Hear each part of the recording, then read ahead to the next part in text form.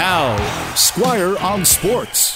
Well, it has been a great year for Tampa Bay sports fans, even though I know that great and 2020 should not be in the same sentence. But from a pure sports standpoint, it has been the best year ever for Tampa, Florida. The Lightning finally delivered on its promise and won the Stanley Cup, which we all thought it would win last year when it was the best team in the regular season by far. The only downer winning this year is they had to lift the trophy in front of empty seats in Edmonton and not at home. And of course, the Tampa Bay Rays, one of baseball's smallest budget teams, made the World Series against the LA Dodgers, one of baseball's highest spending teams. They lost the series in 6 games, but at least they got there, and they're the American League champs.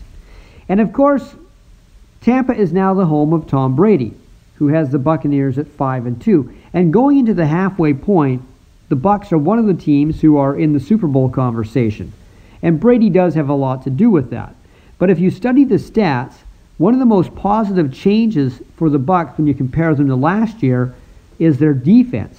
They have allowed the 3rd least yards per game so far this year and the 3rd least points per game. The offense in Tampa actually was pretty good last year at scoring with Jameis Winston as the quarterback, but it's more controlled this year with Brady, and interceptions are way down. But now Tampa, with that solid defense, is a formidable opponent. The Bucs right now are plus 80 in point differential. They've scored 80 more than they've allowed. That's even better than the Kansas City Chiefs.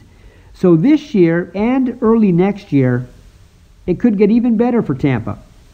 They're hosting the Super Bowl in February, and their team might be in it with Tom Brady as its quarterback.